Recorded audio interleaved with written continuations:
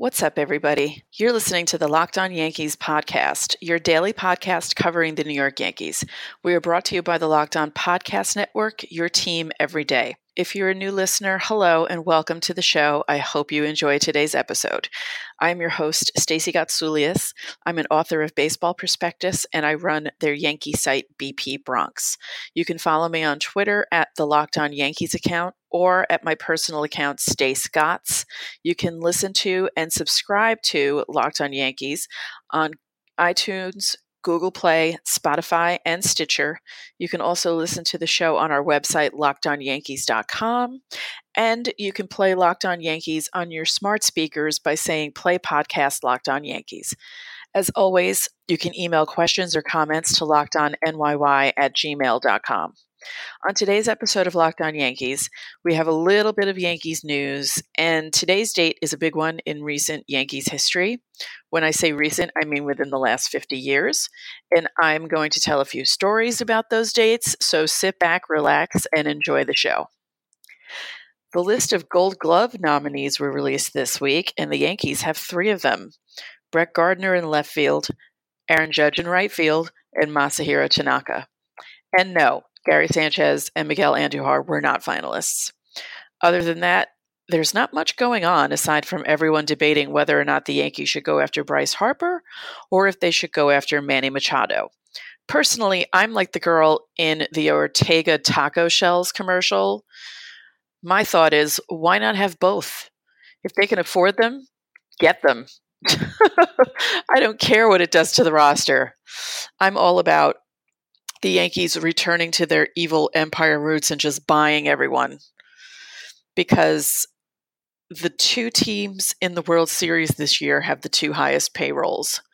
Not that anyone would ever really mention that about Boston, because God forbid that would take away from the year they're having. But back to the Yankees. Let's talk about October 26th, because it's a big day in Yankees history. It saw 2 World Series clinched and 1 Game 3 of a World Series end in a walk-off home run. So first, we'll talk about the 1996 World Series. The night was Saturday, October 26th, 1996. I remember that it was a Saturday because it was the night that the clocks went back. And I was up in Oswego for my super senior year, and the bars normally closed at 2 a.m., but because the clocks went back, we were out for an extra hour, and it got messy. But prior to it getting messy, my friend Brenda and I grabbed 2 chairs, like plastic outdoor chairs, because the bar we were in was not a fancy bar, because we were in Oswego, New York, and there's nothing really fancy up there. And we parked ourselves in front of a TV in the corner, and we watched Game 6. And throughout the game, a crowd started gathering around us, mostly guys who couldn't believe 2 girls were watching baseball. And the typical thing happened, like they asked questions about who our favorite players are and asking us trivia questions, which I answered all of them. Thank you very much. So after a while, they pretty much shut up and accepted the fact that I knew what I was talking about with regards to baseball. And I'll never forget when Charlie Hayes caught the ball. I jumped up in the air, and one of the guys that was there picked me up and spun me around in excitement, and the whole bar went crazy and everyone went nuts. And I remember leaving the bar and walking to my off-campus house, which wasn't that far away, because I wanted to grab my Yankee hat and wear it out for the rest of the night. And when I got to my room, I called my mother because I was all excited, and then she gave me news that I still have not gotten over 22 years later. She said, "Oh, your dad had an extra ticket for you tonight, but I thought it was silly for you to come down for one day." So what was my response? Did I yell at her or did I hang up on her? I hung up on her. I think I said, "I hate you," and I hung up on her. Now, I was a bit buzzed at that point, but I was very angry because my brother was with my father and he got to see the Yankees win the World Series in person. I have never done that in my life. That may have been my only chance, so I'm still bitter. So after I got my hat, we stopped at a few bars and then we ended at the bar where everyone ends the night in Oswego, the Woodshed Tavern. If anyone went to Oswego, you know what I'm talking about. Now, the Shed was the kind of bar where the bar was in the middle and you just walked around. We used to call it the Shed 500 when we got there because we literally would just walk around in circles all night. But that night, I was sitting at one of the ends of the bar. And because I was wearing a Yankee hat, guys kept buying me beers. So at one point, I had 4 freshly opened Labatt Blue beers in front of me. And I was just taking sips from all 4. Everyone was chanting, "Let's go Yankees," and banging their beer bottles on the bar. And it was just so much fun. And people honking their horns in the streets. And yeah. And then I was a useless lump for the next day. And I'm not kidding. I pretty much was lying down in our living room with the guys that I live with who were also useless lumps of human flesh that day. But it was so worth it. I mean, I was too young to understand what was going on in 77 and 78. I kind of knew what was going on in 78. I was 4. But the first World Series that I really remember is 81 because I listened to the last game of the series in my room when I was supposed to be sleeping because I had a fancy alarm clock radio that my uncle had gotten me, and I used to sneak listening to it when my parents thought I was in bed. And I cried myself to sleep after the Yankees lost. So when 96 came around, it was a very big deal. I was 22 at the time and could really celebrate this World Series. And it was just such a fun night. And, you know, I felt like how my Met fan friends felt 10 years prior. I was in junior high that year, and my homeroom teacher was a Mets fan, and he knew I was a Yankee fan, so he'd make fun of me. He made fun of me all year, actually. It wasn't just like the fall and then the spring. It was all year long. It was torture. And, you know, other Yankee fans were like, "Oh, I'm going to root for the Mets in the World Series." I'm like, no, you don't root for anyone. It's the Mets and the Red Sox. What's the matter with you people? No one knows how to do baseball correctly. It's really funny. So up next, we're going to talk about the next year in which October 26th was important. But first, is your company looking for a way to reach customers? Well, your company could be mentioned right now. Turns out podcast listeners are 60% more likely to interact with sponsors they hear on their podcasts. Our demographic is 98% male, with more education and earning power than traditional media audiences. So have your company sponsor this podcast. You can email me at lockedonnyy@gmail.com for more information. So our second World Series is the 1999 World Series. The night is Tuesday, October 26th, 1999. On that night, the Yankees were playing the Braves. They were up 2-0 in the series. They had won the first 2 games in Atlanta, and they had come home to New York to play 3 at Yankee Stadium. Atlanta finished with 103 wins that year, and the Yankees finished with 98. So on that night, Andy Pettitte started for the Yankees and didn't do well. He gave up a run in the first inning and gave up 3 in the third. Let me just double check that because... Yes, 3 in the third, 1 in the fourth. He gave up 5 runs in 3 2/3. 5 runs, 10 hits, 1 walk, 1 strikeout, no home runs. Tom Glavine started for the Braves.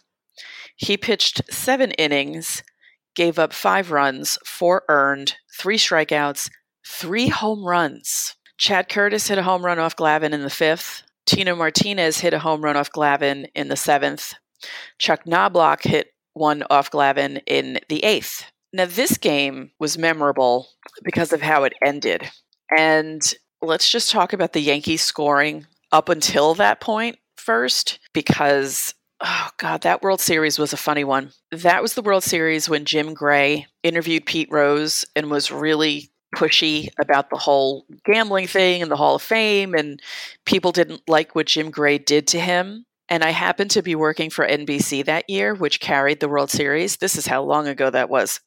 And the day after the interview, because I believe it was the first game in Atlanta, they had all of like the 50 greatest players of the century, something like that, right? And after Gray interviewed Pete Rose, people started flooding the telephone lines at NBC. And what people did was they just dialed random NBC numbers, because the number was 212-664 and then whatever your extension was. So nearly everyone at NBC, no matter what department they worked in, had voicemails from angry people.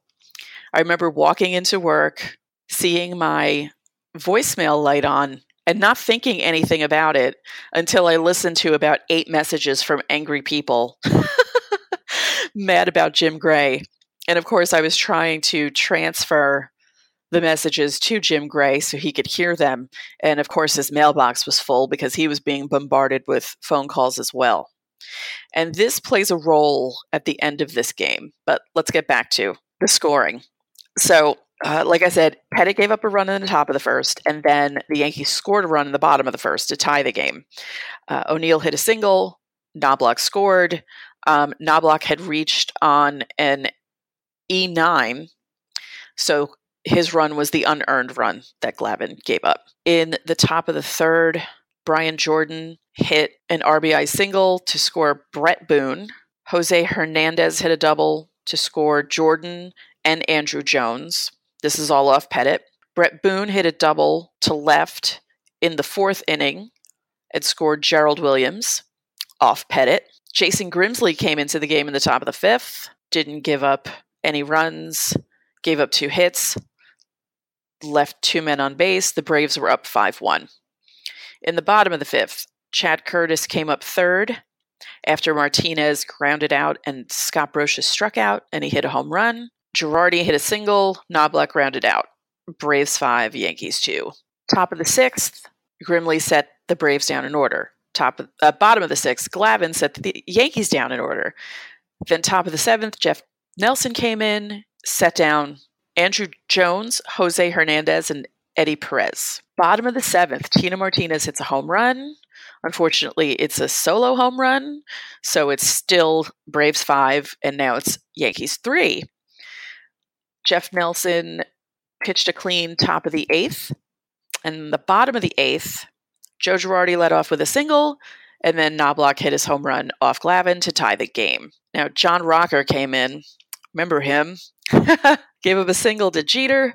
O'Neill hit a double play, and Bernie hit a fly ball to center field. Mo came in to pitch the top of the 9th. So Mo replaces Nelson in the top of the 9th. Brett Boone hit a single off him. The Braves put Otis Nixon in to pitch run for Boone, and he was caught stealing. Chipper Jones struck out. Brian Jordan grounded out. In the bottom of the 9th, the Yankees did nothing against Rocker. And Keith Lockhart, remember him? He replaced Otis Nixon and was playing second base. Top of the 10th, Mo is still out there.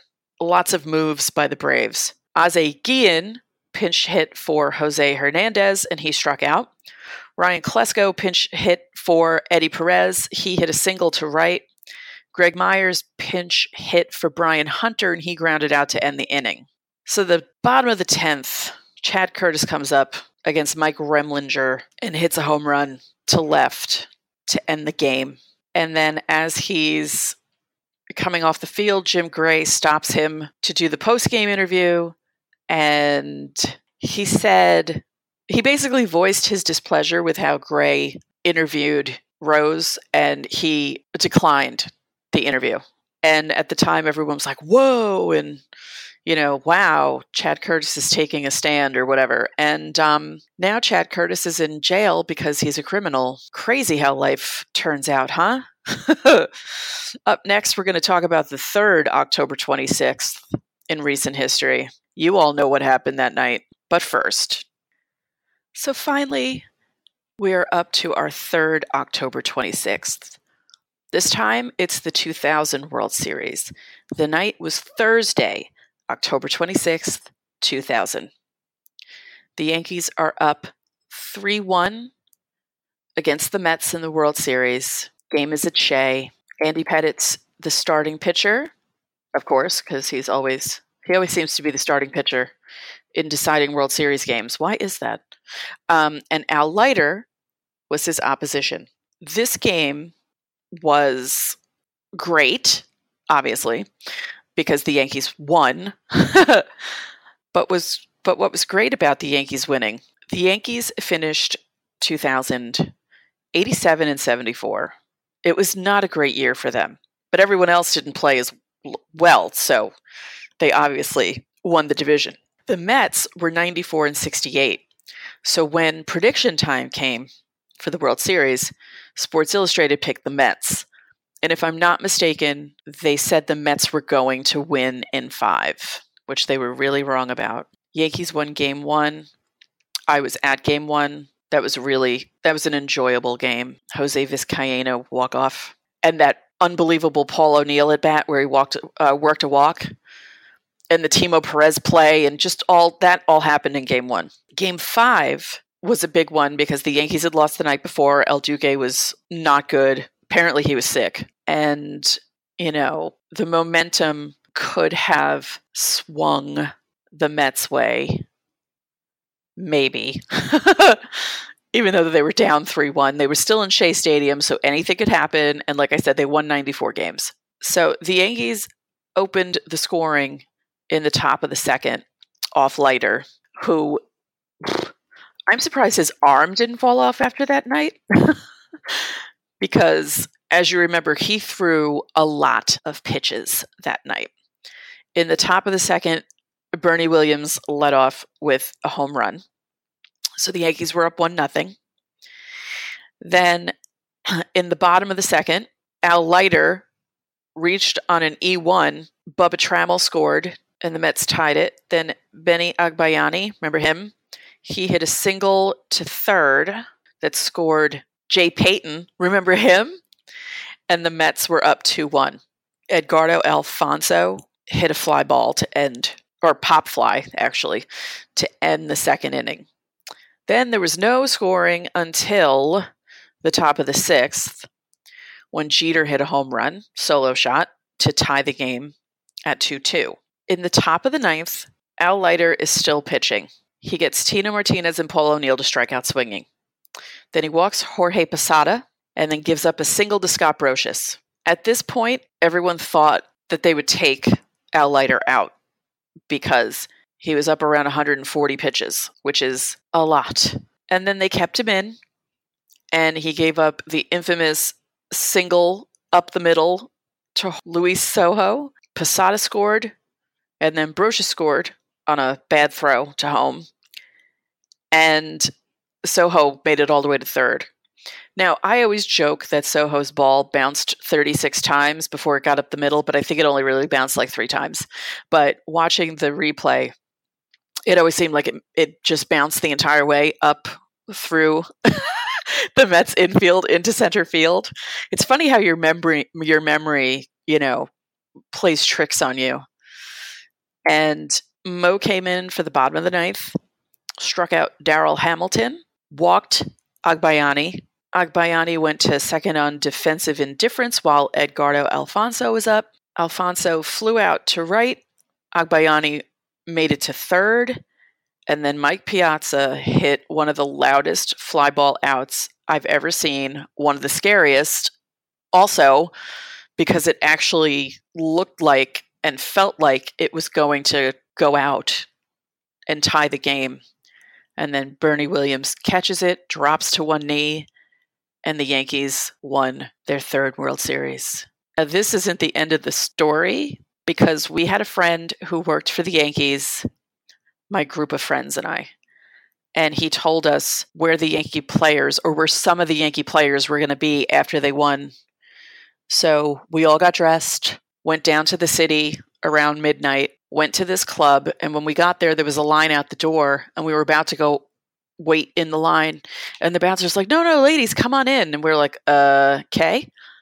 And we go in, not too many people. We see our friend at the bar.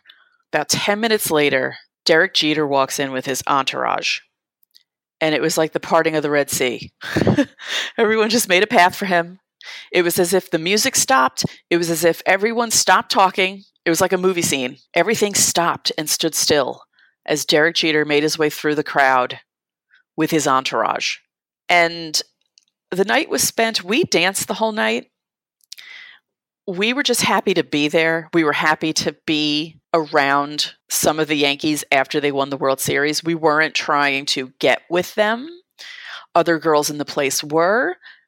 More power to them.